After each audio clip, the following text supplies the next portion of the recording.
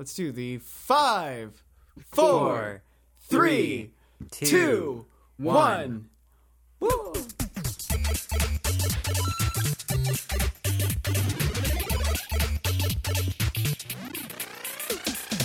Welcome to Nintendo Week, everyone. I am your host, Colin McIsaac. This week I'm joined by Alex Plant. It's feeling very classic, Colin.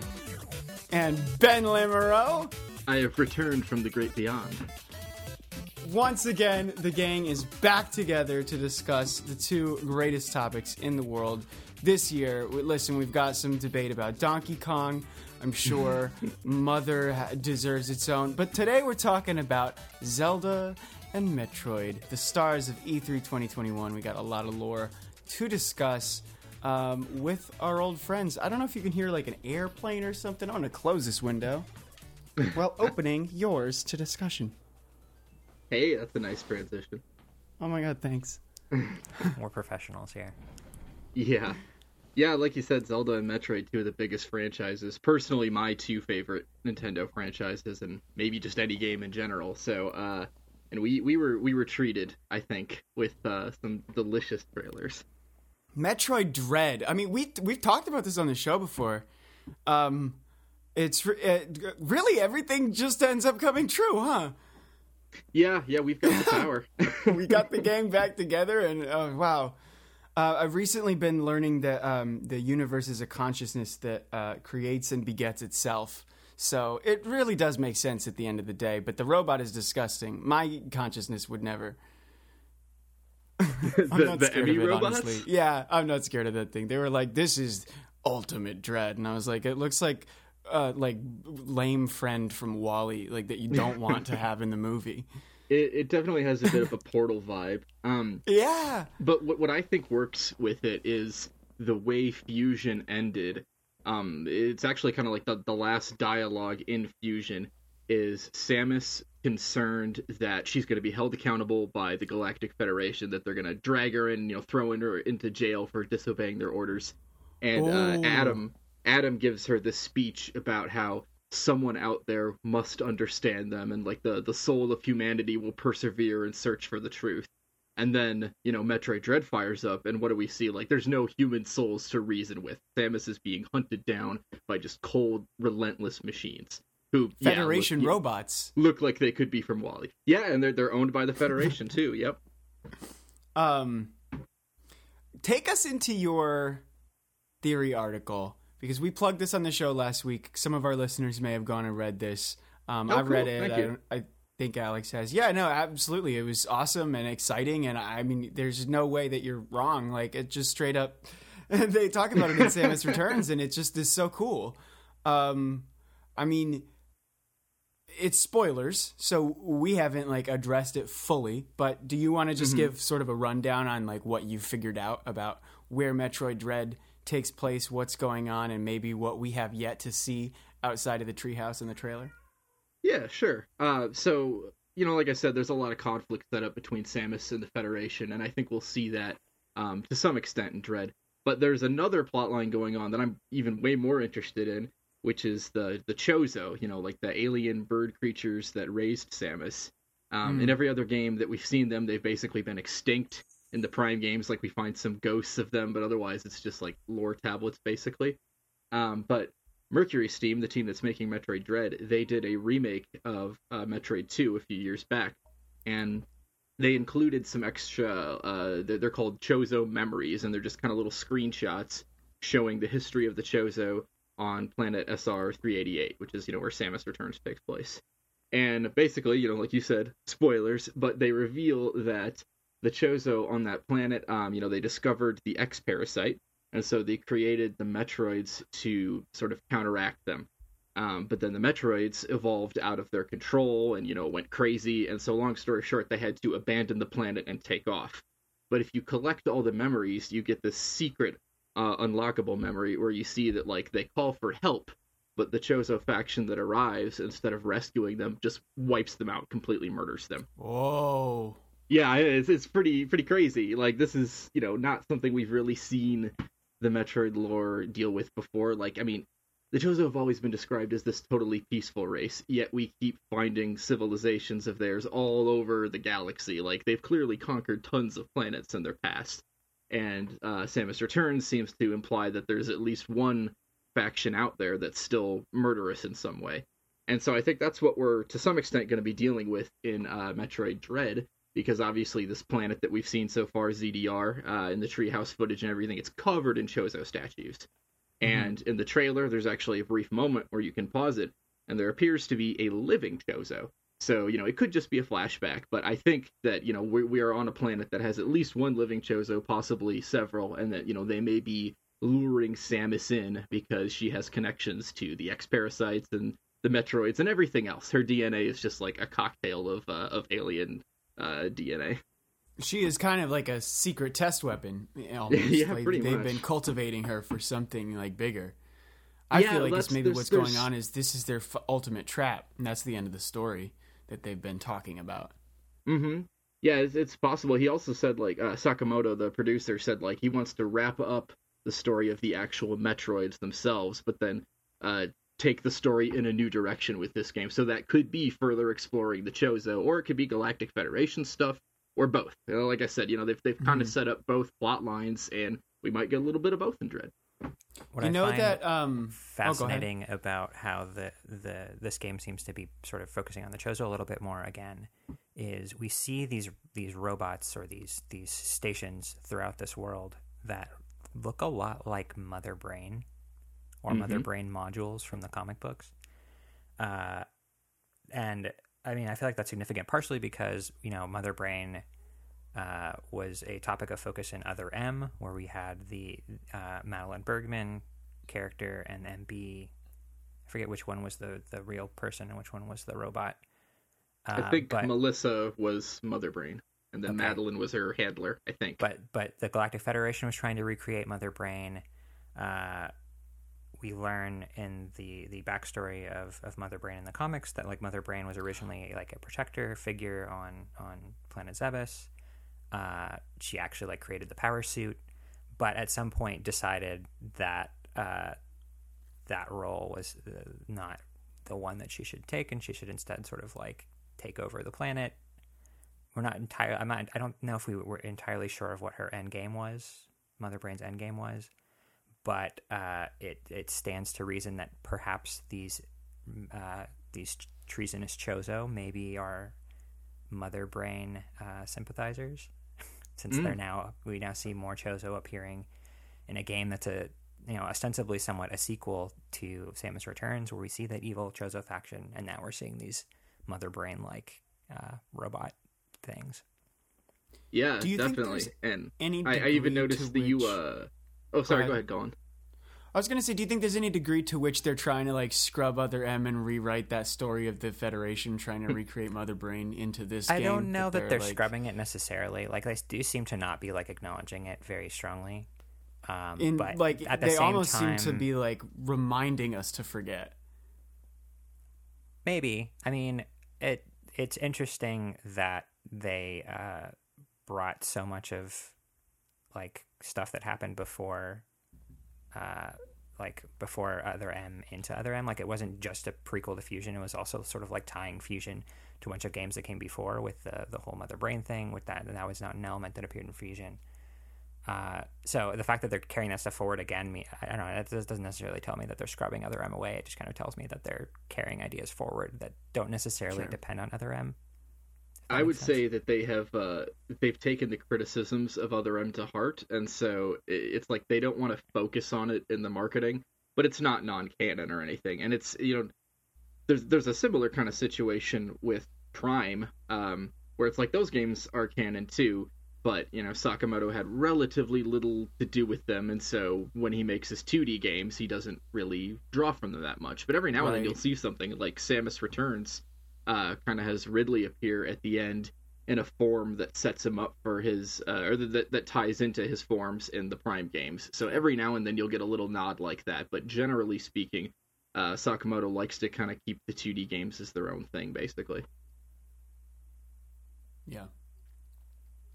And on your point about Mother Brain too, Alex, you can get some kind of I don't remember what exactly it's called. It's some kind of powerful beam you get from the central unit, and they showed in the Treehouse footage Samus taking down an Emmy with it. And so that reminded me of Hyper Beam and how you get Hyper Beam from Mother Brain at the end. So I'm not sure if we'll actually see Mother Brain in this game, or if we'll just see these, sort of Mother Brain knockoff central units. But at the moment, my guess is that each one of the sort of like major divisions of the planet will be controlled by one of these central units, and then maybe they'll get progressively more difficult to take down as we go on through the game. Because like the first one we saw in the Treehouse footage doesn't seem to have any kind of defenses whatsoever. Mm-hmm. But there was also one briefly shown in one of the other trailers that had Rinkas shooting out of the wall and a single turret as well. So maybe as we progress, they'll start looking more and more like the classic Mother Brain setup. Yeah, I mean, it's tough to imagine that if this is the conclusion to the 2D Metroid stories we've been playing so far, that they wouldn't have some kind of like overarching villain that they can call back to. And mm-hmm. Mother Brain's the obvious choice. I don't think they could introduce a new villain in this game and have that be a satisfying conclusion to the story. Yeah, I agree with that. If it was some sort of like evil Chozo at the end that maybe that's sort of. It would make a lot more sense if evil Chozo fighting Mother Brain would be a lot more just like conclusive and it would close the series in a lot more of a satisfying way. Can't be Ridley again, evil Chozo. I mean, it could, but that's every game already. You're not wrong, I guess. But like, yeah, you're right. Like, it couldn't just be the evil Chozo that didn't have enough of a runway. Maybe if evil Chozo were a thing in more games than just. But maybe that's the next part of the story, like that mm-hmm. they are setting up, and that they said we'll know what's going to happen next by the end of this game, and so maybe that is it. Conclusively in this arc, we're fighting Mother Brain, solving the Metroid storyline. And then we're going to go take on the evil Chozo in the next sort of phase of Samus's journey. Yeah, and I'm also kind of curious, with these two possibly hostile factions for Samus, the Federation and this Chozo faction. Are they going to get along, or is it possible that they're already fighting? Did the Federation send the Emmy bots in to wipe out these last Chozo? There's definitely still a lot of unanswered questions. I mean, yeah. Samus is... not part Chozo, right? Genetically, just like... Oh, she is, yeah. They put Chozo DNA in her so that she could survive on Zebes when she was a child. So yeah, she's a bird person. So, maybe they detect Chozo DNA in her and hunt her down for that reason. That's entirely possible, yeah. Yeah. Or they're detecting her Metroid DNA, one or the other. Yeah, or the X-Parasite. There's really, again, she's a cocktail. Yep. Yeah. Fun at parties, though.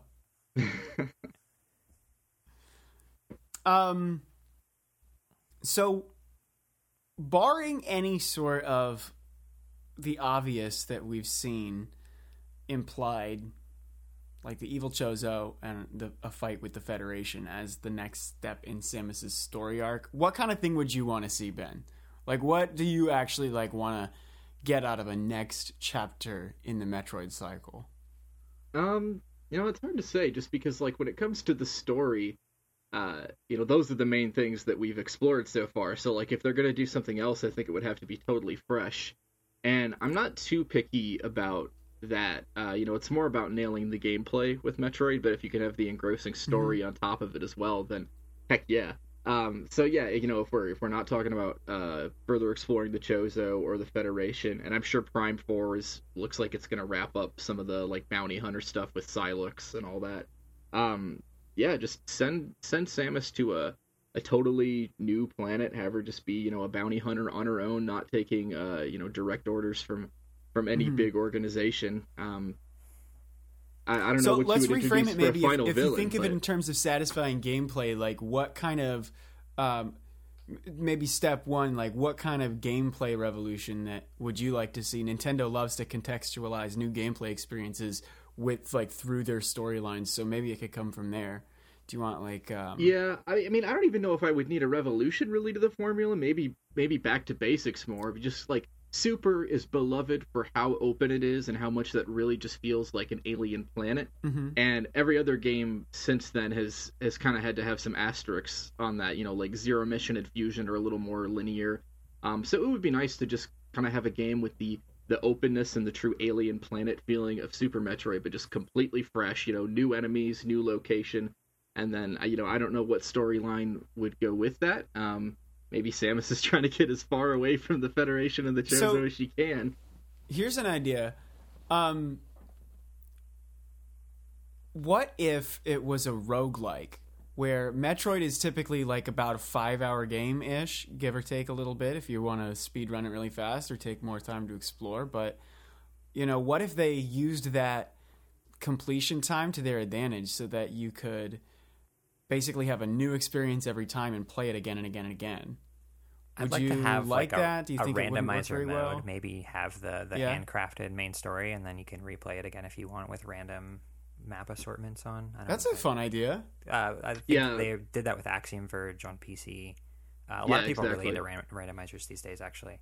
But what I like about that is you get that handcrafted design that you expect from a game like a Metroid game, but you also get that sort of endless replayability that you get from a roguelike. But you don't have to sort of pick one or the other. They're both there for you.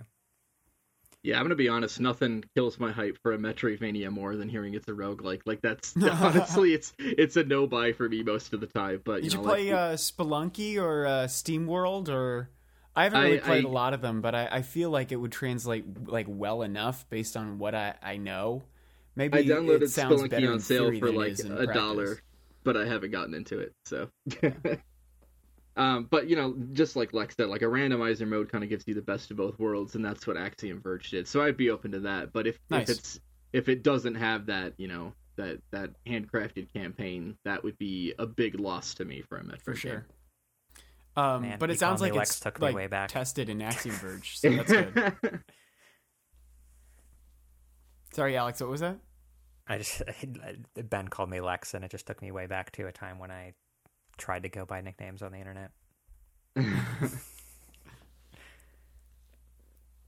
Well, nice. Maybe that brings us beautifully to The Legend of Zelda. Those of you know Alex's Twitter handle from all these many years. The Legend of Zelda Breath of the Wild sequel is coming out in 2022, they are hoping. And we've seen a lot of potential callbacks to other games. We don't know exactly how this is going to tie into the whole picture, Ben. And we've got our ideas that we already went into a very deep rabbit hole about last week. Okay. So I want to get your fresh, unfiltered, unclouded take by that as to where this is in the timeline of Breath of the Wild's sort of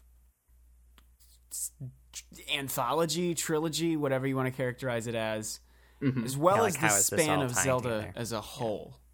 Well, I can't give you an unclouded take because I want to talk about clouds. Let's talk about clouds. Well done. Why is it that you can't see any of these sky islands from the surface, but you can see the surface from the sky islands, The sky barrier from Skyward Sword hasn't been broken is my take, and you can see the dragons in Breath of the Wild break through it in Breath of the Wild. I mean, said that. I mean, I think there's a very legitimate point to be made that perhaps the reason why we don't see it when you're on the ground is because the parts that we've seen on the ground actually take place before the islands appear. I don't know how that would work out logistically, but I think it's a possibility. Yeah, I mean, there's it could a be lot like of this sort questions of about Freestone point, There's a lot of questions about the chronology of the trailer, so it's hard to say. But I will say, in Skyloft, in Skyward Sword, it did work where if you're on the surface world, you look up, you don't actually see the sky barrier. You just see a blue sky. Yep. But if you're up in Skyloft and you look down, you see a sea of clouds. And that's not what we're seeing so far in Breath of the Wild 2. But, I do agree with your point about how the dragons, they disappear into, a sort of portal of clouds. And I've seen it pointed out that in these floating sky islands, there's these they kind of look like Shinto gates. And, a lot of people have kind of theorized that maybe this marks the entrance to a temple area or some kind of purification site. But they kind of look like a serpentine or dragon-like fangs and teeth coming out of it. And so I think we are seeing sort of this realm of the dragons, that the dragons disappear to. And I think it might be the sacred realm, just based on the fact that, everything appears so golden. And like I said, there's these sort of Shinto-esque shrines that seem to be marking some kind of, purification or holiness. Uh-huh. And I mean, the images we've seen look pretty strikingly similar to how the Sacred Realm is depicted in A Link to the Past and A Link Between Worlds, where it's just floating islands with buildings on top of them, and it's sort of open floor plan buildings where they have a roof and pillars, but no The actual Property walls. Brothers would love it. Yeah. So, I'm not willing to, stake my lack of a fortune on it, but, I'm kind of liking the idea that this is the Sacred Realm, and maybe the reason that Link is, like, going, up there, through these dragon portals or whatever, it might have to do with the opening shot where the Malice kind of swarms his arm and he drops the Master Sword, and, throughout the whole rest of the trailer, his arm kind of looks blackened or maybe deformed. And some of that's clearly the weird green arm thing, like latching onto him and giving superpowers. But I also think that we might be seeing a Link who has become partially corrupted by Malice, and maybe has to go to whatever this dragon realm is, maybe the Sacred Realm, to purify himself in some way, which is why he's not wielding the Master Sword throughout the trailers. Okay, very exciting. I love this place that we are. We're following these threads. Yeah, until about a minute ago. And in fact, even then it's still like a segue to... But we were like, exactly, I was going to ask if Alex prepped you for this. Because we are totally on board. It's the Sacred Realm. It's the dragons. It's the Zonai people with all these dragon, like, sculpture imagery and, like, the barbarian helmets and stuff. It has something to do with them. They've got to be probably... I mean, who knows where they start or end in the timeline. But basically... Where we then leapt from there was that potentially this figure with the corrupted arm, the Link that's corrupted by Malice, is the hero of power. And I mean, I think you're inserting words that we didn't say last time, but yeah. Well, that was my interpretation of it, so maybe Alex is at a different point. We were looking at the tapestry from Breath of the Wild and thinking, when Link lets his hair down, he looks an awful lot like that guy, and that guy's wearing a shroud. That's an awful lot like the thing Link's wearing. The green cloak and the yellowish hand. And, yeah. Well, also the corpse from the trailer is clearly wearing like just a rotted ancient version of the cloak. It's the exact same shape and form of the hero whose face we never see, whose hair is down, and who's corrupted by Malice. So my theory is sort of that ultimate. Sounds like Alex may be on a different page, but kind of that. Through this story, he gets corrupted by Malice and becomes Ganondorf. He like comes from like the Gerudo area. He's the original hero, like the prince, the king who saves them. But then the hero who keeps getting reborn through time has been corrupted by the Malice of Demise. And so we're seeing now the origin of Ganondorf, like Skyward Sword was the origin of Link, Zelda, and the Master Sword. Okay, so by origin of Ganondorf, you mean like this would be like way back in time travel kind of thing? Yeah, I don't really know how that's going to work. If you look at the grand scheme of the timeline, I wonder if this is sort of like the touch point between the Ganondorf that we saw in Ocarina of Time and then the Ganondorf that keeps getting reborn over and over again in the rest of these games over this 10,000-year history. Mm-hmm.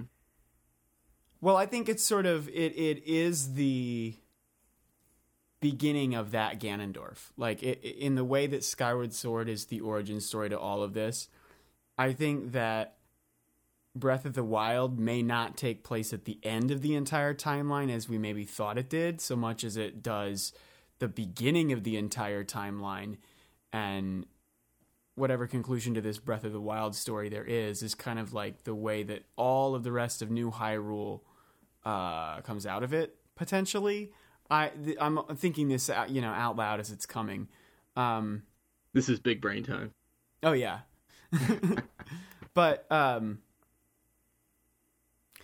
yeah. I mean, it definitely seems to be depicting the Sacred Realm. The question I think is as to whether it begins the whole branching Zelda story or closes it off conclusively.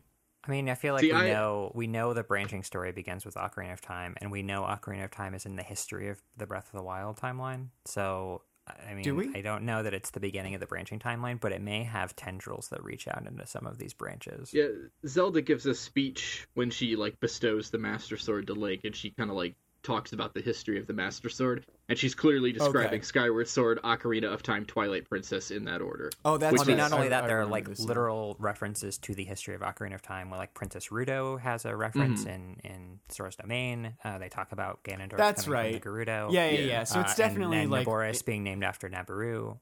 So like in terms of the history, like Ocarina of Time is known history in this world. Yeah. okay.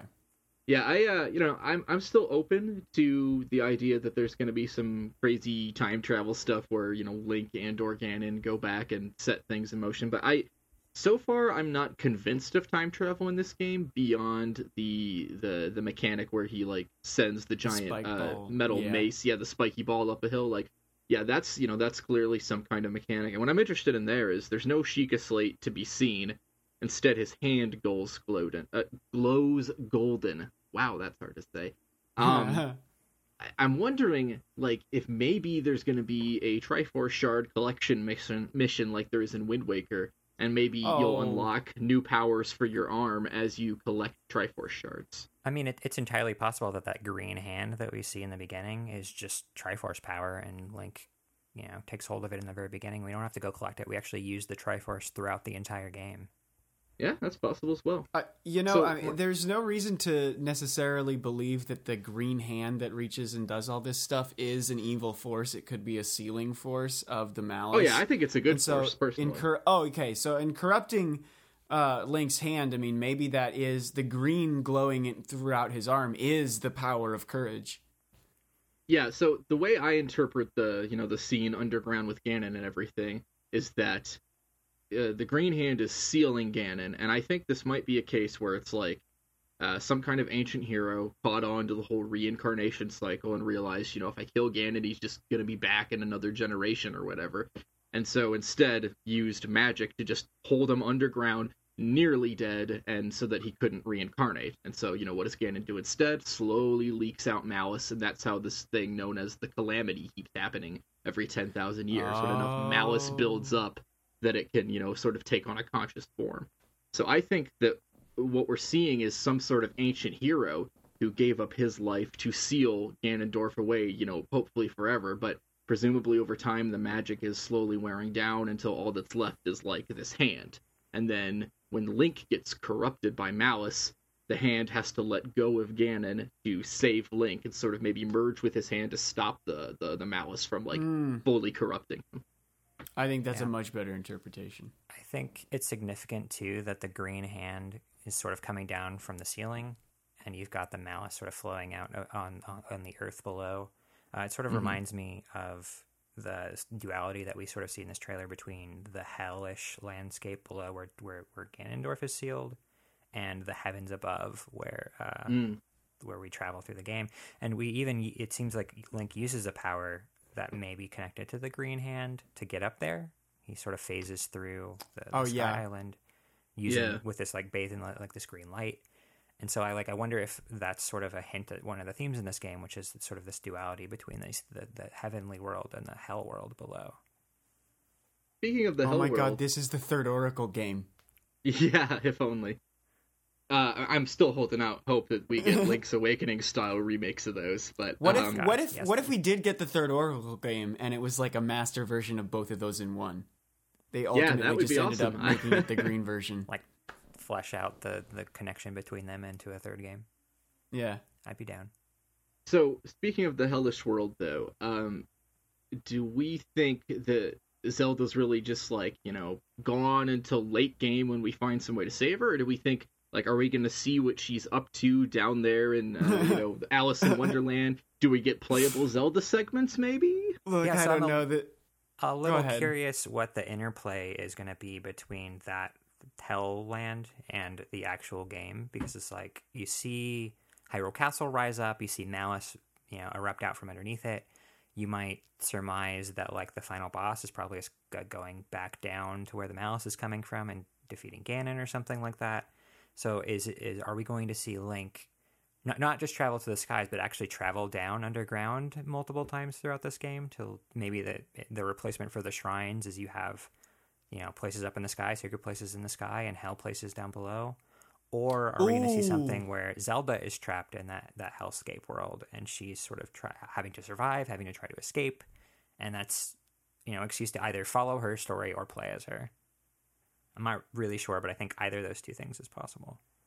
I feel like I want them to be true, but I just like we all have known Nintendo for so long, and I feel like it's just not happening. It's just another Link. It just game. Seems way too much like. If anything, you have Link of the present and the ancient Link who sealed Ganon away, and like we're gonna get 2 Links and no Zelda.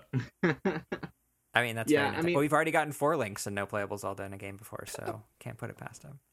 I definitely the only playable Zelda has been dead. Yeah.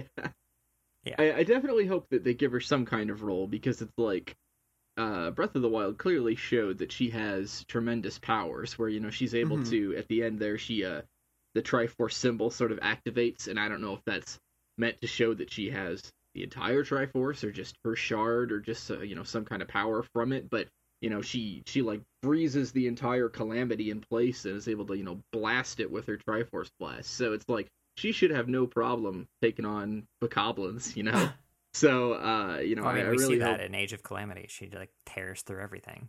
Yeah, that's true. I don't really play Hyrule Warriors games, but I will take your word for it.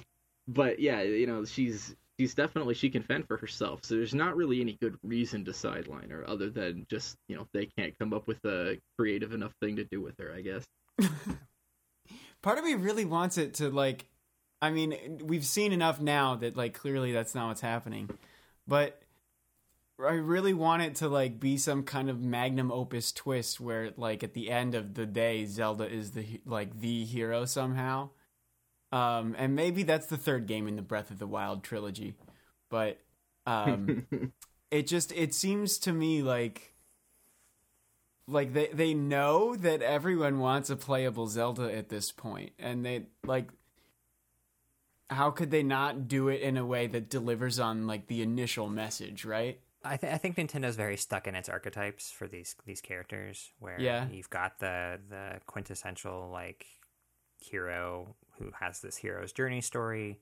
Zelda as a character doesn't usually start in a place where she would have a hero's journey arc in the same way that Link would. Zelda usually has an established role in this world. She's not like a newcomer to what's happening. Right. She's like the guiding force, I guess, in a way for getting Link to be, get where he needs to go, stop, beat the hero, voice of like reason or wisdom, maybe. Yeah.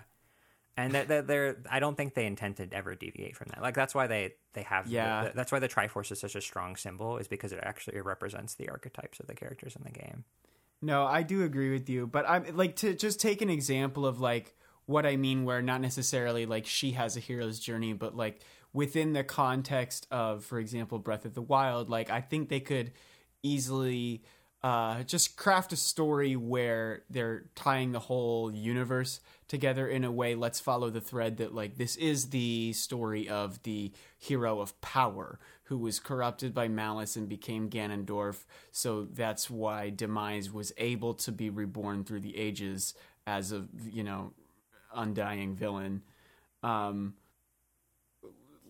then this story is gonna follow the wielders of power and courage back in time for like this final battle where Zelda has to save them, ultimately purifying the whole land, ending the whole story. Like, doesn't even necessarily have to have a playable Zelda, I think, to fulfill like the narrative promise of like the series is called The Legend of Zelda. She just has to not be a damsel in distress. Right.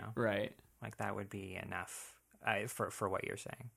Right. Like, because it's not the Legend of Link for a reason, right? So, like, if in the end of the day she saves the whole thing, like, it doesn't matter if you play as him the whole time. It doesn't have to be a grand adventure so that she's not, like, the embodiment of courage, but if you can demonstrate in some way that her wisdom has, kept everyone safe. But, and, I guess Skyward Sword sort of tried to do that by showing how she was, the goddess Hylia who gave up her immortality in order to, protect humanity, and she foresaw, all these threats with malice and everything, and she created Skyloft and all that.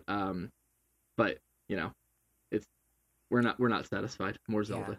I mean, if it sort of sucks in a way because the premise of the story, as far as we've seen it, is Link gets maimed by some kind of evil power, and that's like the perfect example to have him be the one who needs to be saved and Zelda to be the hero. Yeah. And then, if that's also a very like second part of a trilogy thing to do. So if they wanted to have the first game be about Link being the hero, second game being about Zelda being the hero, then third game they are both Tingle. like at full strength team up, begin and once and for all. Like that would be a good structure.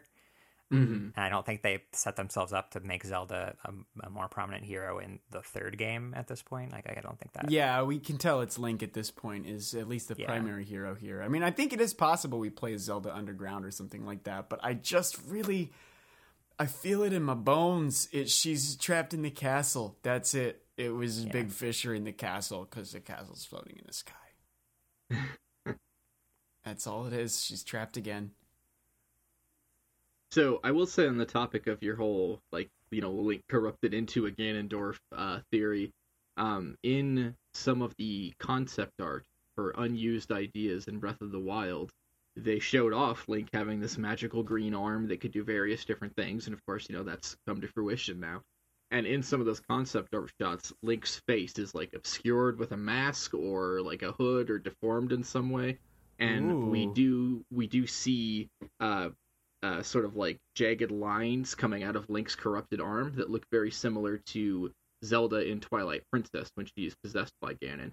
And so there is, some theory that maybe the reason we haven't seen much of Link's face in the trailer is because, the corruption is going to slowly spread more throughout his body. I'm not sure if I buy it, but it's interesting.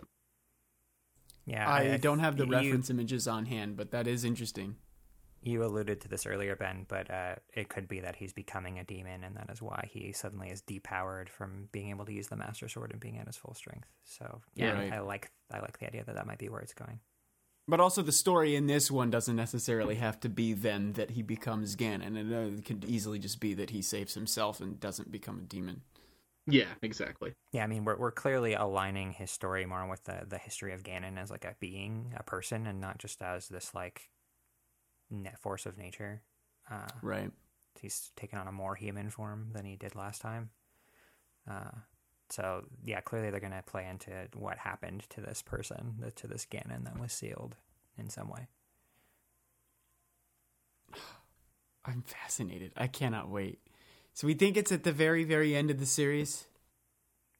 Yeah, I mean, that's everything that Aonuma has said thus far, basically, is like, whenever people have asked him about the timeline placement, he's like, oh, it's at the end. Well, of which timeline? Sure. I mean, it's one of those it doesn't really matter situations to me. Like, yeah. Probably it's not kind the of timeline of Wind Waker because they're in a completely different space, physical space after Wind Waker, but... Yeah, but didn't they have like ruins named like Choo Choo Island and Big Train Man or something? Yeah, they've even like got places named after Termina on the Breath of the Wild map. Yeah. Like at some point you have to like draw a line between what's just an homage and what's actually meant to be the same place. They just had a lot of places to name, okay? I mean, they had Mabe Village, which if you've played Hyrule Warriors Age of Calamity, like Mabe Village, they structured in that game in Age of Calamity to look like Mabe Village from Link's Awakening. So they're just mashing stuff up at this point. Yeah. A couple other minor details from the trailer. There's that scene where we see a bunch of bokoblins like on an encampment, like a wooden platform or whatever, and it's on top of a stone talus. Is that what they're called? Yeah, Big rock monsters. So that's pretty cool that we're gonna see bad guys living on top of bad guys. But more importantly, in the background of that shot, you can see a couple things. One is that Death Mountain is not actively erupting. Yep. So I'm hoping that means we get to go inside of it, and there's caves and dungeons and stuff. And then the other thing is there's no Deku Tree in the background, and there should be. Like, it should be visible from that spot on Hyrule Field. But wouldn't that be just the forest? You think the whole forest is gone? You can see the crown of the Deku Tree. Yeah, you can see like the cherry blossoms coming off over the horizon. Yeah. I didn't notice that detail. It seems to me that probably, we saw Hyrule Castle rise up. I would imagine that a lot of key places around the world are affected in a similar way. So that would explain why the Deku Tree is gone. Or Oh yeah, Death maybe the Mountain Deku is Tree was lifted into quiet. the air, and so we only see its blossoms Yeah, falling I mean, down. maybe. An alternate depressing theory that I saw. I don't remember which Zelda tuber it was, or I'd give him credit. It was a good video, whoever it was. The but they Deku Tree moved to suggested Wisconsin, didn't he? yeah, they suggested that this could tie into the whole idea of Link not having the Master Sword anymore. Is that in Breath of the Wild, the Master Sword, it's right next to the Deku Tree, and we're told that like the Deku Tree's power actually like purifies it, and you go through the trials to speed that process along and everything. But so if Ganon is trying to corrupt Link and separate him from the Master Sword in this sequel, it would make sense to kill the Deku Tree. Yeah, choke off his ways of getting his power back. Yeah. I mean, that could explain why he has to go to the sky, right? Because the sky is Hylia's realm. One possibility, we've talked a few times about how we think the Sky Realm might be the Sacred Realm, but it's sort of unclear what the nature of the Sacred Realm is, what its origins are, how it came to be in the first place. We know it was the resting place of the Triforce, which we also know was true of Skyloft. So it could be that what we think of as the Sacred Realm is just kind of like the sealed remnants of that world in the sky. And so it's like actually a physical place that exists in the world, but it's only accessible until now through certain magical means. I mean, maybe it was easy to seal because it was already in that cloud barrier. Like no one could get. They didn't even have to do anything. Well, yeah, they are using clouds to obscure a lot of things in the trailer as well. So it could just be that the sky world is conveniently hidden in some fashion when we play through Breath of the Wild. So I'm also remind me. I hope someone else remembers better than I do. In Skyward Sword, you plant the original Deku Tree from the Temple of Time, right? Or I don't know that it's necessarily the Deku Tree. It's just a tree. The place location seems like it could work. I'm wondering also how the dragons in that game tie into it, because I mean there are dragons in Skyward Sword. Maybe they are up there. That is the Sacred Realm. I don't remember all this very well. There is a line in Breath of the Wild that says the Zonai tribe who settled in the Faron Woods worshipped a water dragon, and in Skyward Sword, the guardian of the Faron Woods is the water dragon. So, I mean, that's a long time in Zelda time between Skyward Sword and Breath of the Wild. But also, we don't really know when the Zonai existed, so maybe not that much time. But it seems like also what we see with the like dragon spirits is they kind of seem to reincarnate in some form, where it's like you have Jabu Jabu and then later you have Jaboon. So it's like even if it's not the same exact physical entity, it could still be the same spirit. Yeah, and they manifest in different ways depending on how they have approached the setting in that particular game. So you've got light spirits, in Twilight Princess, where the theme is pushing back this dark realm with light.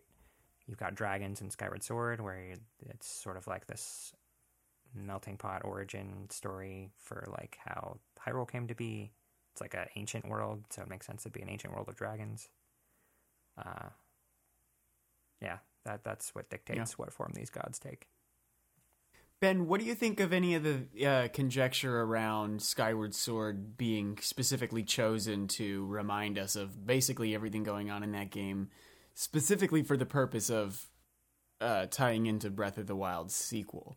Do you think that we'll see these weird, silly robots again, or any of the mole people underground, or do you think that Breath of the Wild sequel is supposed to tie up this series in the way that Metroid Dread is supposed to tie up the series arc, at least?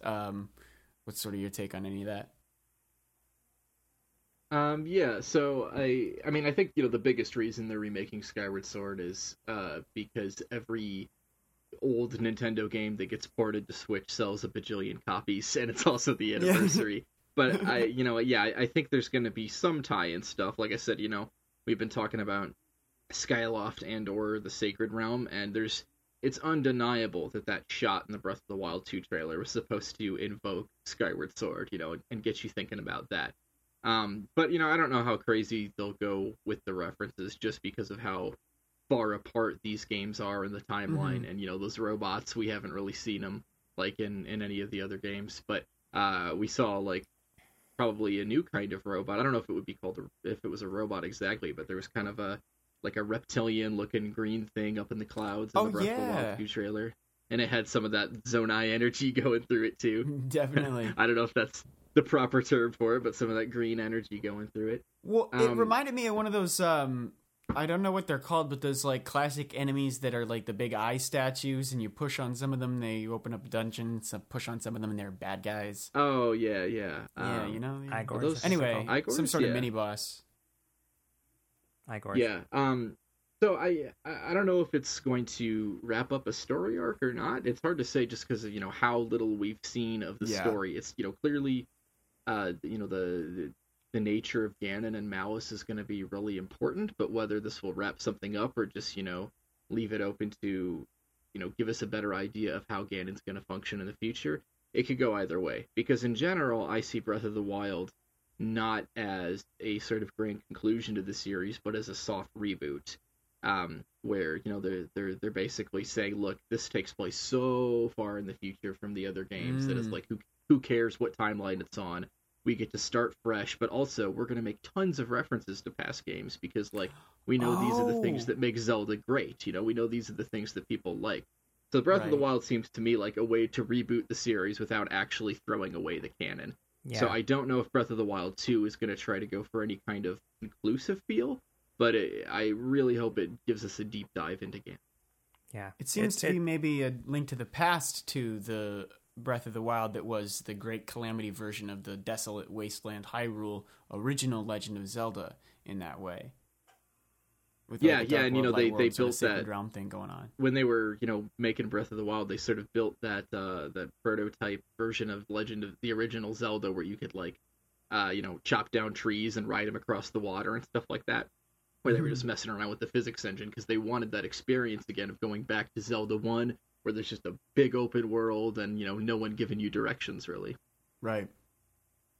So I see we've transitioned to talking about gameplay, so I'll call out something else that's been on my mind. So one of the other things they said about part of their inspiration for Breath of the Wild and how they designed it was they saw, what if we took, you know, the entire world of Twilight Princess and we made it just a tiny segment of the map, or we made something about that size be a tiny segment of the map, and that was sort of one of their guiding principles for how big the world was going to be. We're seeing now that, like, they're revisiting concepts from Skyward Sword in that there's a sky world. You can actually dive down from the sky world, presumably down to the surface world. But they've overcome a lot of the technical limitations they had back then, where those two worlds don't have to be completely partitioned off from each other and don't have to have that interstitial flying piece in between them. What do you hope to see from the gameplay loop around going to the sky and going back down to the surface? That's a good question that I hadn't put as much thought into. I don't know if like if Loftwings are going to return, for example. It kind of seems like no. Just from the fact that you have like the paraglider and everything, we haven't seen them thus far. Yeah, you know, I haven't really thought too much about what the gameplay loop is going to be, other than like, you know, maybe these are the replacement for the shrines, just because we haven't seen any shrines down on the surface world at all.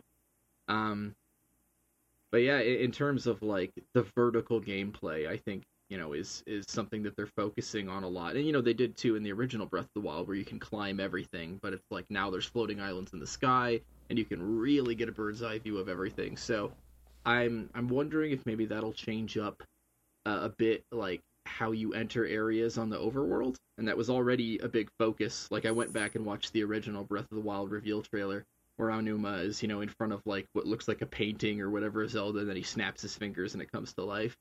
And he talks about how like the puzzle solving starts as soon as you pick up the controller, because you can approach every area from every direction and figure out how you want to get there.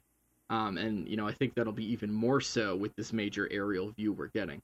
And so I'm wondering if, you know, that's something that they'll, you know, sort of try to curate by, you know, maybe blocking off main highways with dangerous bad guys at, you know, certain points, and like counting on you dropping in from above, you know, from a sky island. Yeah. I'm excited about the prospect of things like you described. That was stuff that I really wanted from Skyward Sword when we first heard about the concept of going from the sky to the world below. I was hoping we would have a situation where we had like a sky island that's way off in the distance that's over like the forest, and you have to sort of navigate your way through the sky island to the dive point that takes you down to the forest. So I could see them like taking that kind of approach, like you were saying, to reach certain areas that are either too dangerous to reach from the start or impassable in some way without going to the sky, adding sort of like another layer. Whereas, before you just climbed mountains, now you have to actually like climb up into the sky. Right. I did notice that. Oh, go ahead. Well, I see it as almost a solution to the problem that at least I found in Breath of the Wild, which was that the idea of climbing mountains to get anywhere in the map was fine enough, but it was boring. There was nothing you do on the mountains except climb and wait and climb, and then sometimes you get rained on and have to climb even more, and it just sucks, like, so much. Like, it's awful. And so this is a way to make the ascension and traversal fun in a way that mountain climbing just simply wasn't. And so adding some caves and cliffs to the sides of the mountain would help too. Yeah, which I'm sure they'll probably be doing some of here. And so in any case, just it solves a lot of sequel problems at once. I think there's a great chance that it is this game's version of the shrines. We've been talking about like how they have these sort of Shinto gates. That's a very clear like sort of start and end goal point for a quote unquote test. And so anything that we've seen of flying through these sky islands could literally just be one of these challenges where the gates are obscured and they're in the middle of the trial. I would hope that it's almost like a Skyloft type overworld that parallels the ground, so that you can use this teardrop mechanic to ascend, basically climb a mountain in a more fun way. It's Revali's Gale, just, with this new gameplay context, is the way I see it. And traverse that upper sky world as you wish, basically using the paraglider as a substitute for the Skyloft, and at whatever dive points you can dive back down to the ground, as again you would in Skyward Sword, just breaking through that cloud barrier, not having to go through the whole like sailing process. So in a way, like, I would hope that it ties together that sky world concept of Skyward Sword with the open world concept of Breath of the Wild, and definitely not the gated world of Skyward Sword, into one awesome game. Yeah, I'm struggling to think of like how they pull off a sky world that is sort of open, but also like situated directly above and seamlessly connected to a surface world below, because like the natural thing that you would think is, oh well, to get up to the sky you have to climb up to a point that's high enough on the surface that you can reach it. But then you see situations like we see in the trailer where you see like gliding up in the sky, which seems to imply that like the idea is maybe you travel between the sky islands. And if those things are both true, like, I don't know how balanced is maybe the wrong word, but balanced the exploration is in terms of like making it tough to get to places, but also making it possible to move between places easily. I see it as possibly like if it were the replacement for a shrine, at least in the gameplay loop, that potentially it's like a challenge to unlock fast travel points. So you get to what would be a shrine in the overworld, and it takes you to this challenge that you begin, and you have to get to this like Shinto post end goal. And at that point you unlock, again, the shrine is a fast travel point, but if you dive down to the overworld from where you've gotten to in the sky, it's another fast travel point on the ground. So you are free to explore that space again on the ground, or just do it on the ground in the first place.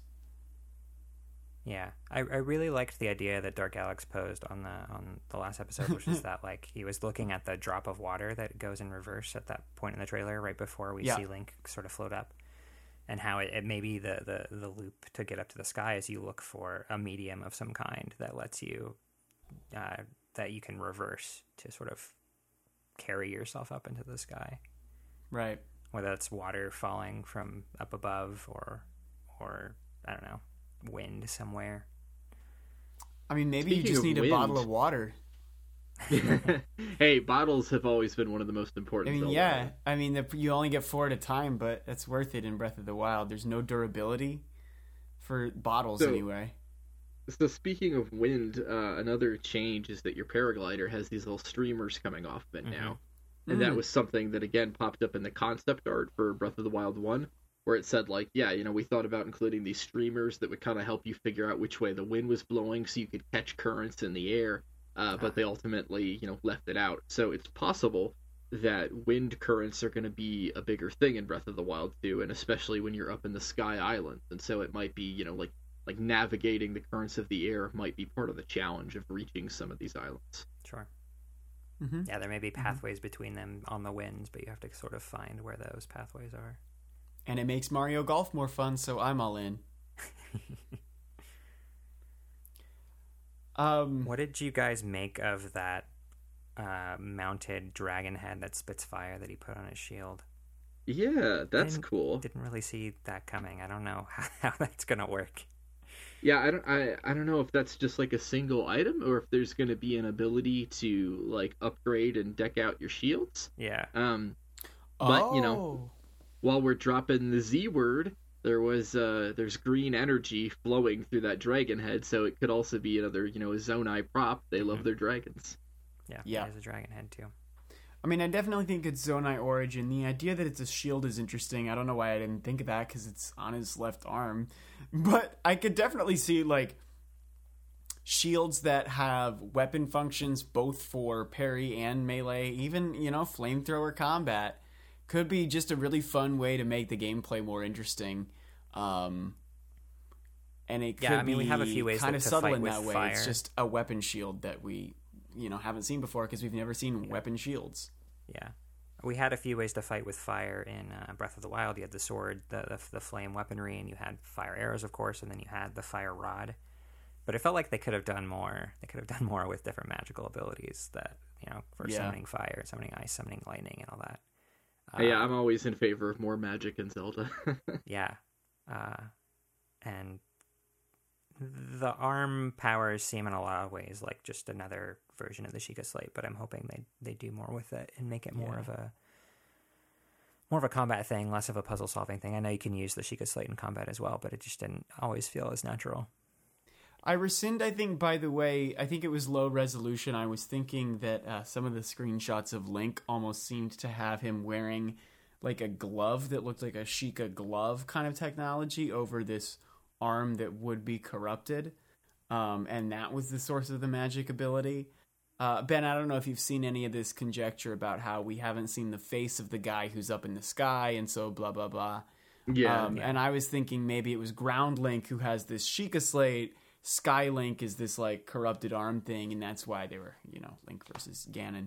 But I don't think that. I mean, it looks. I don't know. I took another look at the trailer, and it seems like I've seen all the speculation around that, and it just seems like they're using the old Breath of the Wild look for the old Breath of the Wild gameplay, like the stuff that's very, very clearly a direct evolution from that, and they're using the Sky Link to symbolize this new gameplay that they're showing. Like, I don't think it means anything more than that. Yeah. What we really need is for Aonuma to come out and said, "I never said that was Link in the trailer." Yeah, right. What a troll. Do you think there's anything to the fact that we haven't heard the name of the game yet? I mean, besides the fact that they just don't have one. Yeah, I mean, I imagine it's whether it's going to be tied to some important gameplay function or story function. I don't think they're lying because, I mean, they typically haven't been too hesitant about dropping the Zelda titles. But, if it's holiday 2022, this thing could still be a year and a half off, so it's possible they just don't have a name. But yeah, I'm of the opinion that there's going to be some kind of story or relevant gameplay teaser hidden in there, more so than Breath of the Wild. Yeah, I mean, I'm hoping that's not true, because one of the reasons I really liked the subtitle Breath of the Wild was it didn't really reveal a lot about the gameplay. It was really more just about the theme of the game. Yeah. And Zelda has a very strong theme sort of game for me. I care more about the themes than I do about the gameplay gimmicks, personally. So, I don't want them to go back to the old thing where, we're going to name drop an item, or we're going to name drop a gameplay mechanic, or name drop a character or something. I want it to be... The Legend of Zelda, Ganon dies. Yeah, right. I don't... If your title of your game reveals a spoiler, that's... I don't know, it's a little on the nose, I guess. Legend of Zelda, stop talking about the Zonai already. They've kind of become the new Sheikah, where it's like we know so little about them that we just blame everything on them. Well, so I was wondering what you think of the role of the Sheikah at this point, because I'm wondering if maybe they were the interlopers, if maybe they have something to do with this, like Colin, really, really far back. Yeah, what's up? So it's funny that you bring that up, because I was reading through the Creating a Champion book right before we got on this podcast. Oh. And when you mentioned the interlopers, there's one detail about the Zonai that sticks out to me that reminds me of the interlopers, and that is that they were a race of magic wielders that disappeared suddenly from the world, which sounds really familiar to me if you think about the interlopers in Twilight Princess. So I'm thinking about the interlopers. The second thing that I forgot that the book points out is on the big tapestry, on the back of the big tapestry on the bottom, underneath the diagram of all the guardians, you see the King of Hyrule on the left-hand side, and you see a bunch of Sheikah and Yiga on the other side. And the Creating a Champion book says that this event, the event that's being depicted here, is the King of Hyrule banishing the Sheikah because he feared that their magic and technology would be a threat to him. So he does this after the calamity is sealed. And that's why they're living in Kakariko instead of, like in Hyrule Town. Yes, Kakariko is sort of like a sanctuary that they found hidden in the mountains. Wait, so does this imply that the calamity happened way before all the other stuff in the Zelda timeline? Not necessarily. Well, it's interesting the Sheikah maybe came back. It sounds that way because, as we know from other games, like the Sheikah were in exile. They did have a troubled history with the royal family, and so this would not be the first time we've heard about something like this. But looking at the history as laid out in Creating a Champion, like Ganon appears long before the events of 10,000 years ago where the divine beasts were used to help seal Ganon. So either they've sort of mixed up the history a little bit and they're no longer thinking that the Sheikah's beef with the royal family is long before the divine beast event, or this is just a recurring drama that happens between the Sheikah and the royal family. Yeah, I mean, I do think it's possible somehow the Sheikah came back in between, the end of all the other Zelda games we've seen to this point and made all this technology. And then that was one of the things that actually really surprised me. Do you hear any of this? I'm furious over here. No. It's because cleaning. It decided to clean itself. What does that mean? No, stop it. I don't hear it. I just hear you. Great. It's Sorry, what were you saying? It's funny that you bring that up because I thought it was really weird that the Sheikah suddenly had a big role in Breath of the Wild, given that they were supposed to have mostly disappeared and died out in Ocarina of Time and Twilight Princess. So I thought that ancient technology was in Breath of the Wild, they discovered this stuff that was so many, many years old, and even still even older than Ocarina of Time. Right. And they didn't really know what to do with it. I thought that was going to be how it would go at first until I actually played Breath of the Wild, and then they're talking about how that technology was used to seal Ganon, and I was like, wait a minute. Didn't Ganon appear for the first time in Ocarina of Time? How does that even work? I mean, I think Ganondorf does. We don't know that Ganon... Even Ganondorf becoming Ganon, we don't know that they could just one day say, hey, here's a game before Ocarina of Time. Well, I mean, if we look at Ganon as an incarnation of Demise and his malice, of course that could have existed before Ganondorf in Ocarina of Time. Right. But even then, a version of Ganon... if Ganondorf is a king of the Gerudo who himself is reincarnated all these many times, Yeah, wouldn't that chain necessarily extend from before he became Demise?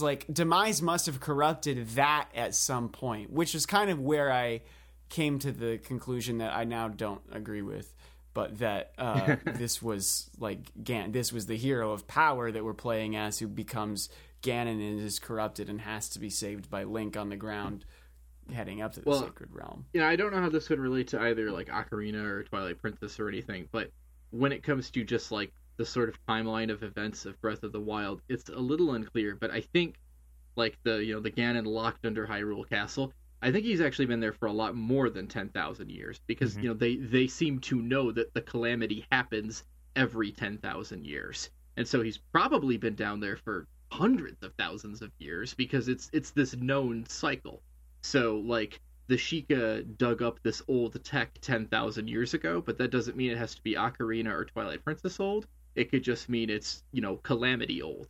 It's just, this Right. undefined period at the end of the timeline where the calamity happens every 10,000 years. Right. Yeah, it's just a weird quirk of how they set up this timeline where the ancient technology, which in a lot of fantasy is like the oldest thing that could exist in this world, isn't actually the oldest thing that exists in this It's world. in fact newer than everything else. It's newer than a Right. lot. Yeah, exactly. But then also we're like very, very, very, very far into the future still. Yeah, because I mean, I guess we're more than 10,000 years. That's just the cycle that this is recurring at. Could be Yeah. 50,000 years, could be 100,000 years. In that way, it definitely, I get why you're saying it's a soft reboot. They just don't even Yeah. care about the rest of it. Had they established that it was this 10,000 year cycle, or was it just 10,000 years ago? That wasn't familiar to I- me. But I think that's the case, but I'd have to like dig up quotes. I saw recently like someone. This I don't think was in game. I think this was creating a champion, but it was the section on the Deku tree, and it talked about how the Deku tree has experienced many incarnations of Calamity Ganon, Okay. and that could just be shorthand for Ganon period. And this just That's like what I took all it the as. old Ganons are known as the Calamity now because it's all faded into myth. It's hard to say, really. It'd be nice if we had Okay. more of this lore in the games themselves, so we didn't have to try to piece it together from books. Yeah, no, no that's what's kidding. fun about it. Right? I mean, then we wouldn't have the content. It'd be nice Mwah. if they wanted us to speculate and they just didn't put it in books. You know what I mean? I miss those Or- days. I miss those or they days when put the it in timeline was books. unknown to us.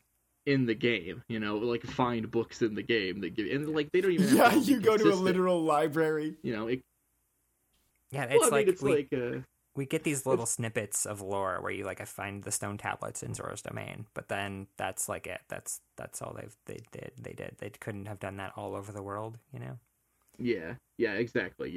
Finding some, like a diary of an ancient Sheikah talking about a past calamity or something like, little stuff like that would be cool. Where it's, it's not necessarily given to you in this big expositional cutscene. It's just something you can stumble on in the overworld.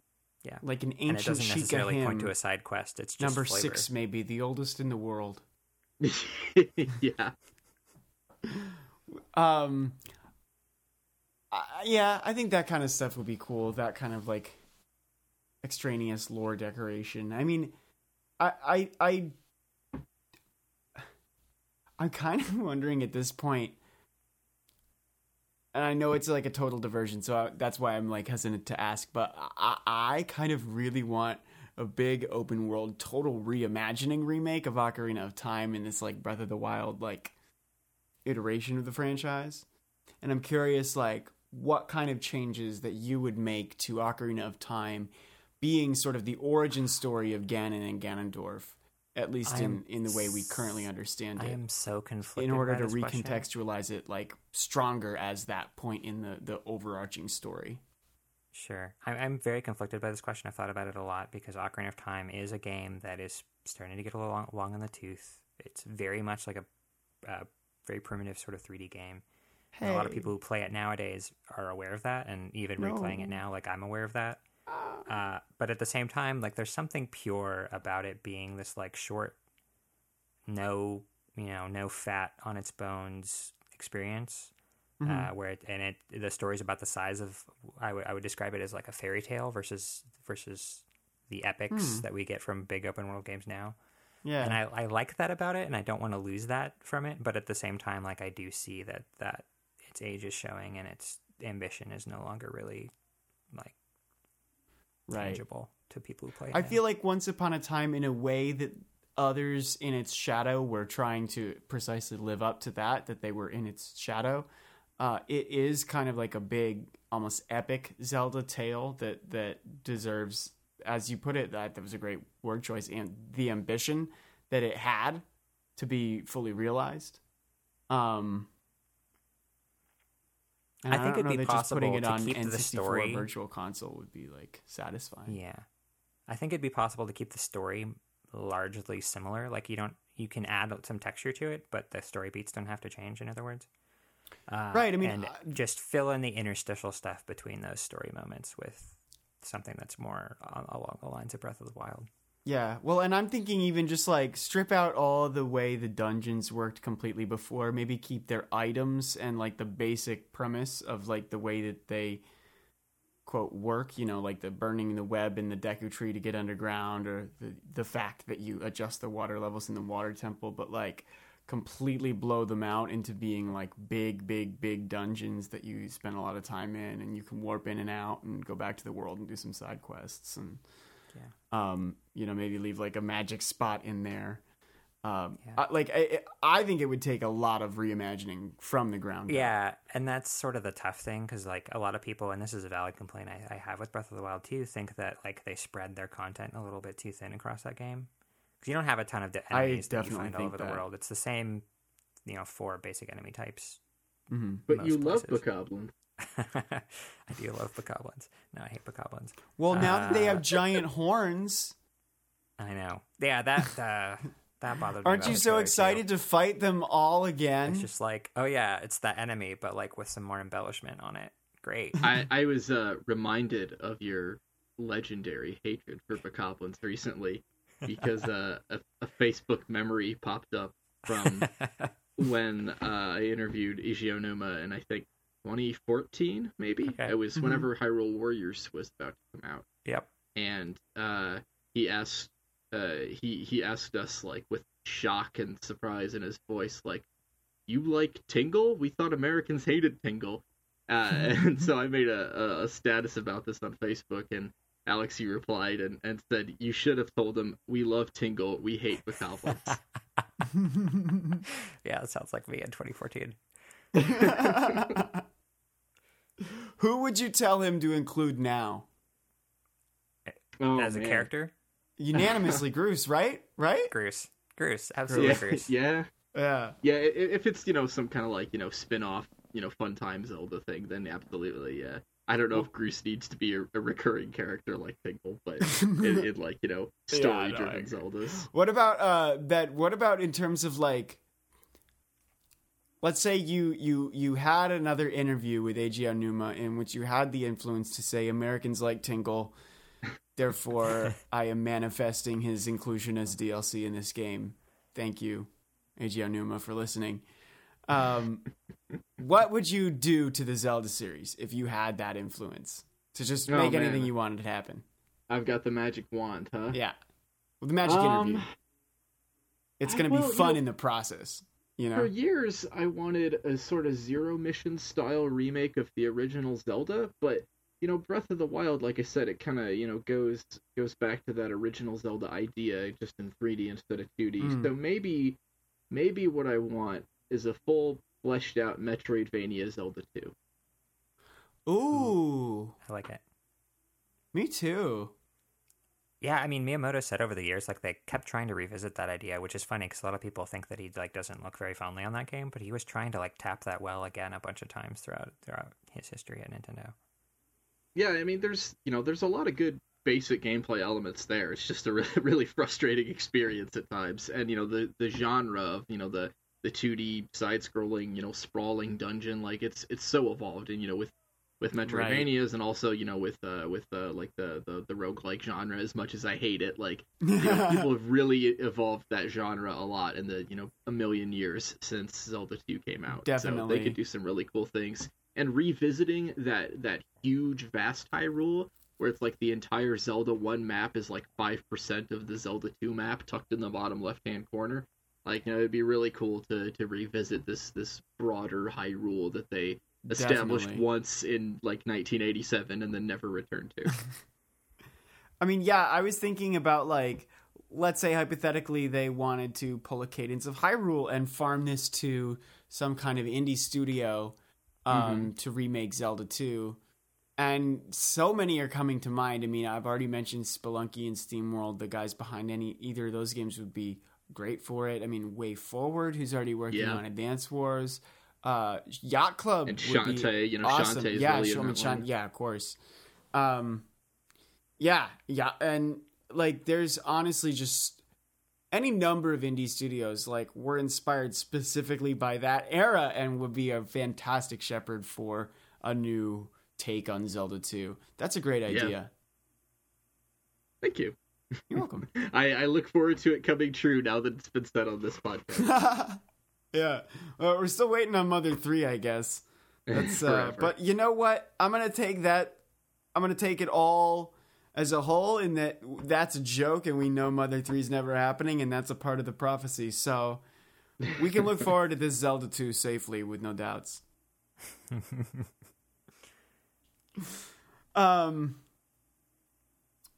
Ben, who do you want to see in Smash Bros?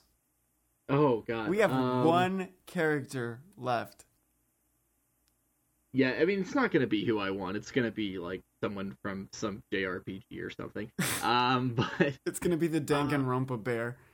Yeah, it's gonna be just Monica from Doki Doki Literature Club.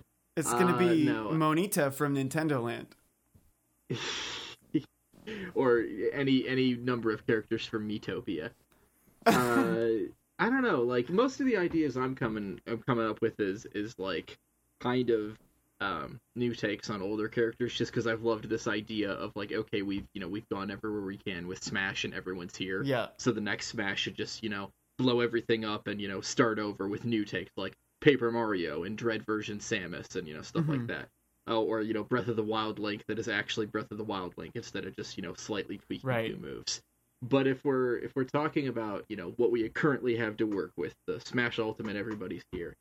I don't know. I mean, I guess my heart is with the Knight from Hollow Knight. I don't know if that's the best choice, but I would play the heck out of that. I think you're denying your feelings. I want so badly. You want for them Rabbid to have Peach. maybe a couple of years ago. I want so badly for there to be an indie rep that's actually a playable character. So Frisk. I'm with you on that. Could be. I mean, it can't be Shovel Knight because he's already an assist trophy. So that's and I think Shovel Knight was probably the best chance we had at that. With the amiibo and everything. Unfortunately, so I mean, it just didn't pan possibly out. an Undertale character could also be a shot. I was going to say, because Ben, that's so popular in Japan. We recently kind of like realized Sans could be almost like a fake out, that Sans is the Mii costume representative, but then Frisk, the protagonist, actually comes into Smash with like a new crazy sort of like mercy items, whatever mechanic. Which would be cool. in line with how they want to make all the DLC like weirdos.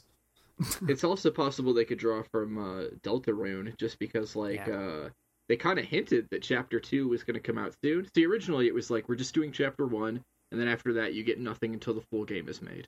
But then in like November or December, they did a big update where they're like, hey, Chapter 2's almost done. We're in the process of localizing and bug testing for release. Like, you what? So we might be getting more Deltarune this year. Was it Deltarune that was like, oh, you're in Super Smashing Brothers? Or was that an Undertale thing? I don't think so. I don't remember that reference. It's possible. I'm just forgetting it. I mean, maybe it's a fake. I don't know. It's been a couple of years since I've played through. So you say that's like separate from what you want. What do you want? What do you want? Oh, no, Vampire Lady, Resident the Knight Evil? Is what I want. I said that's where my heart is. I just don't think it's particularly realistic. Yeah, got you. I mean, Hollow Knight is right now it's like, to me it's the indie rep that I would want. Obviously I love Axiom Verge as well, but with the moving to a new protagonist in the second one, I think I guess now that I think about Hollow Knight's moving to a new protagonist too, so never mind. Let's go ahead and you could just put Hornet in, and then you're covering both games. Exactly. I was just gonna say Hornet for Smash. I'm 100% in on Hornet now. Yeah. She has more movement options than the Knight anyway, and she's taller. Tall girl. Also girl, Yeah. Although I don't know, the Knight has no gender. Rabbid Peach. Knight is genderless. Yeah, well, no, but Rabbid Peach is obsolete now. It's all about Rabbid Rosalina. Well, and Rabbid Linkin Park. Right? Yeah, right. Who is that? That guy? sword guy. Is it Bowser? Yeah, it was something weird. It's weird. I don't like this game. I saw someone call him Rabbid Cloud from Final Fantasy. Yeah, it seems like it. So you don't. What do you think the chances are that Sora is the final DLC? Is like the big blowout surprise? God, that'd be a licensing nightmare. So I just don't see it ever happening. Although I think that would be like a natural. Do you think that's just like a self-fulfilling like narrative, like a kind of thing, like Earthbound's not localized because of Chuck Berry? Well, I mean, like, if Banjo could get in, right? Right? It's possible, I guess. I don't see why Disney would be like, no. We don't want anything to do with Super Smash Brothers. Like, what? Well, after the ending of Kingdom Hearts 3, the secret ending, where they're basically like, oh, Nomura's going to remake versus Final Fantasy 13, but with Kingdom Hearts characters, like, sure, they'll let them do whatever they want. Nomura gets what Nomura wants, even if it's chaos. That's right. Part of me thinks that, like, all of these leaks, like, that the internet is, like, all fired up about all the time. I don't know if any listeners, like, I don't know, YouTube and, like, just everywhere has always got these, like, clickbait, like Smash Bros. Leaks and stuff. Ryu Hayabusa's coming into Smash Brothers and stuff like that. I kind of feel like it's all manufactured intentionally from Nintendo. So that we think, for example, Sora's a licensing nightmare, and everyone really early on is like, oh, no, they're all saying Sora's a licensing nightmare. It's not going to happen. And then it's the final character. It's funny because, like, I know controlled fake leaks are a thing, but it's just hard for me to imagine Nintendo doing it on a large scale just because of how the company culture is there. Yeah, but it's not Nintendo, it's Sora Limited. Sakurai's licensing Nintendo characters. I mean, I guess that's possible, yeah. And Bandai Namco. I'd be more inclined to buy into the possibility if Nintendo had shown, or if Square Enix, I guess, had shown Nintendo any love with the Kingdom Hearts series recently, But yeah. I guess there's the melody game, the rhythm game. Well, yeah, I mean, I think Kingdom Hearts 3 is probably just, like, too difficult to get onto Switch, and would be a great excuse to promote Sora coming to the final release of Super Smash Bros. DLC right around the same time as that Nintendo Switch Pro.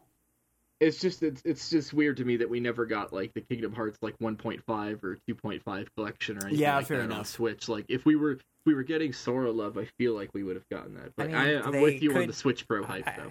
I was feeling that way at first, but then I saw how they treated that franchise on Xbox and PC, where they just kind of dropped everything at once, and that's probably what they want to do with Switch as well.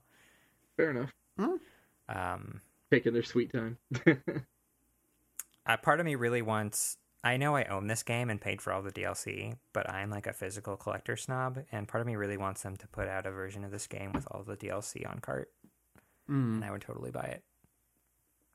Unless they made me pay the amount that the DLC costs again, just to buy it. No, I mean, I think that could happen in a couple years. It would be closer to the end of the Switch's life, though, as, like, when they're releasing, like, the Platinum Hits, but then it's the Smash Bros. And Deluxe Edition, and it's the Platinum Hits border, but it's still $60. It is, and it's in a lot of ways hard to imagine them doing something like that for Smash Brothers, just because of the licensing nightmare for the DLC characters. I would be surprised if they didn't put some sort of, like, hey, we might release a definitive version of this at the end of the life cycle. Yeah. I don't know. I'm pondering this idea, and I think it's unlikely, but I think it might actually be possible for them to release DLC complete versions for other games, like Breath of the Wild, for example, around the time that Switch Pro comes out. Just to kind of get those late adopters in. The ones who really were just waiting for the Switch Pro type experience. Well, that could be a great time for them to announce. Too much money on the table, I think. No, sure. Yeah. But maybe that's the next project that's decided for them, is they take a year, make like an Echo Pack, 2 or 3 new fighters, and that's their definitive edition. Everyone has to upgrade to get a couple new characters on the Pro. He doesn't have to make the Echo Fighters. Bandai Namco knows what they're doing. They let him sleep, I think.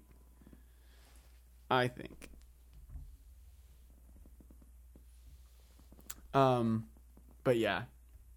I don't know. That's all very hypothetical conjecture and probably not realistic at all. What do you think is happening with the Super Nintendo Switch, Ben? Just they're holding it off so they can make an announcement in drive the news once again in the fall. Yeah, I mean, like typically Nintendo announces new hardware like within 2 to 3 months of launching it. At least recently that's been the trend. So, I don't know for sure when this thing's gonna launch. I've heard maybe September, October. The closest thing to a concrete report I've seen, other than just rumors and whispers from industry insiders, is back in March there was the CEO of some kind of production supply chain company, and he basically said yeah, Nintendo has a standing order for 500,000 7-inch screens per month to go into production in June and launch in October. So that was March, and who knows if plans have changed since then. Obviously E3 came and went with no big reveal, but that's not terribly surprising. They let us know ahead of time there wasn't going to be any hardware, so I hope it's soon. I want confirmation that this thing exists. I want to start budgeting for it. Yeah. And I want to know that, hopefully it's, in time for Metroid Dread to look nice and pretty on it. I was going to say. Definitely, Legends Arceus next year. Arceus, I should say. I got to get. Do you think that's going to look good anyway? Genuine question. I don't mean to be mean.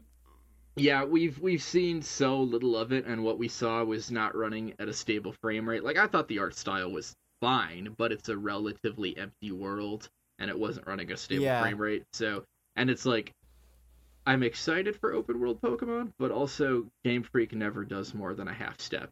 This isn't going to be Breath of the Pokemon. This is going to be a half step up from what we saw in the DLC, which was a half step up from the wild area in the base game of Sword and Shield.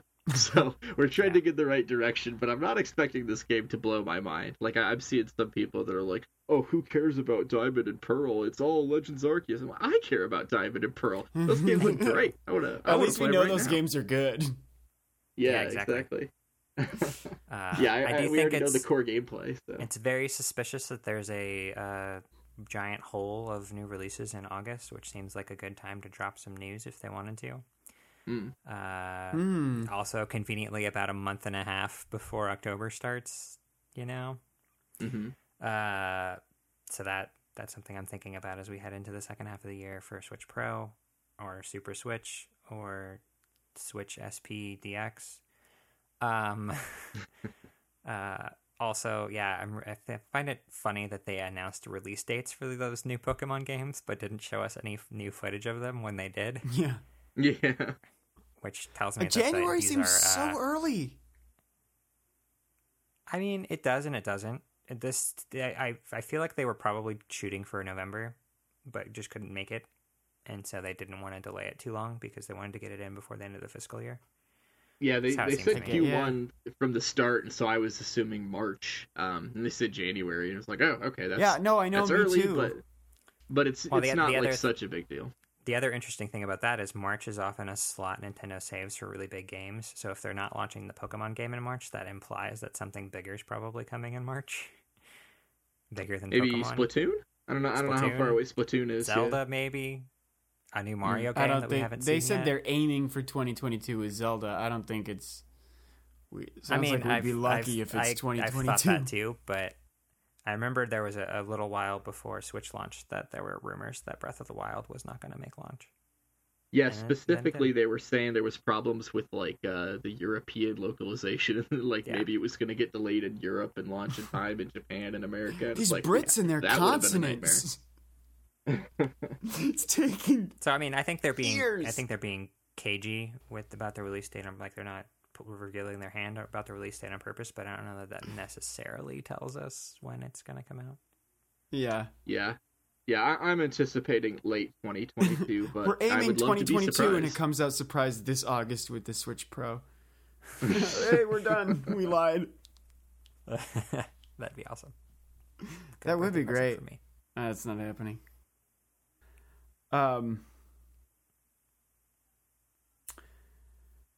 I kind of think that the final Smash DLC, though, to go back to that topic, is going to be Rayman. Bring it back around. Rabid costumes. I feel like if it's not a completely off the wall pick or a really solid requested Nintendo rep, it's a bad note to end on. I do too, though. And I don't like think the idea of Rayman is the right but finale. I don't think he's that. But here's the thing. Okay, so I don't know, Alex. I know we've talked about this briefly. Ben, I don't know if you've seen this, but there's sort of the URL series on the Smash Bros. DLC website. Basically points to something in between the final character and the bonus for getting the pack. So there's some sort of bonus that they're going to announce at the end. It seems could be some, the stages to complete the list. Could be like a new game type. Yeah, it could be like 3 Echo Fighters, or maybe Nintendo, who Sakurai said, right? Yeah. But a bonus fighter who doesn't have a stage. It's a Nintendo representative who doesn't have a stage or music to go with them, but does have a bonus, just Bokoblin, just like Piranha Plant, basically a mirror to end the whole thing. Waluigi, Toad, Paper Mario all kind of fit the bill. And I think let's say hypothetically Rayman was the final character, and then they were like, Waluigi breaks free. No one would care that Rayman was the end. Waluigi's the end, and that's a great finale. Yeah, I like your You remember when the phrase was "everybody is here," and then literally websites were reporting except Waluigi? No way Nintendo didn't hear that. Yeah. That's a possibility. I don't want to get everyone's hopes up, but Aonuma's off there somewhere going, Americans like Waluigi? It's Tingle. Yeah, it could be. Maybe it is Tingle. Eggman would be cool too. Oh yeah, especially with the hype of the movie and everything. Yeah, it's Jim Carrey's Eggman. But no, I think we don't have a mech character, and it would be cool to have Eggman in one of those flying mechs. We also don't have a hovering character. People talk about King Boo or something, which I do think could be really cool. But if you can't hit Eggman with a down tilt because he's in a flying bean machine, that would be pretty neat. We get a heavy clown car character, who also flies. Yeah, Eggman's got plenty of options too for gadgets and stuff that he could pull out. Yeah.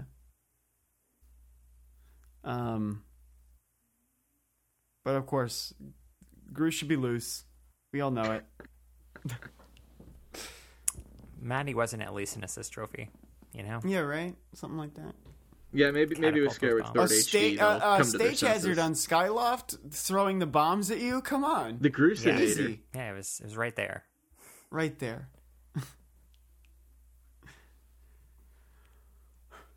Well, that's everything I thought to talk about. If anyone wants to circle back to things we've pointed to, I'm happy to. But I don't know where else to steer. Yeah, I think I'm, pretty much good. We hit on all the major exciting things for E3 for me. So we got a good meaty 90 out of this. Yeah, love it, dude. It's great to talk to you again. Yeah, it's great catching up with you guys. Yeah, and we'll be around. I'll cut the recording. Okay, bye, I'll go ahead and cut that too. Bye, everybody. Cheers, everyone. Laters. Well, everybody, that is all for this week. Thank you so much for tuning in. If you like our show, please feel free to subscribe and give us a quick positive rating on iTunes or Stitcher, Spotify, wherever you listen. It is a small act of support that really helps people find our show. It's good for them, it's good for us, it's good for you guys to see our community grow. It really helps us out.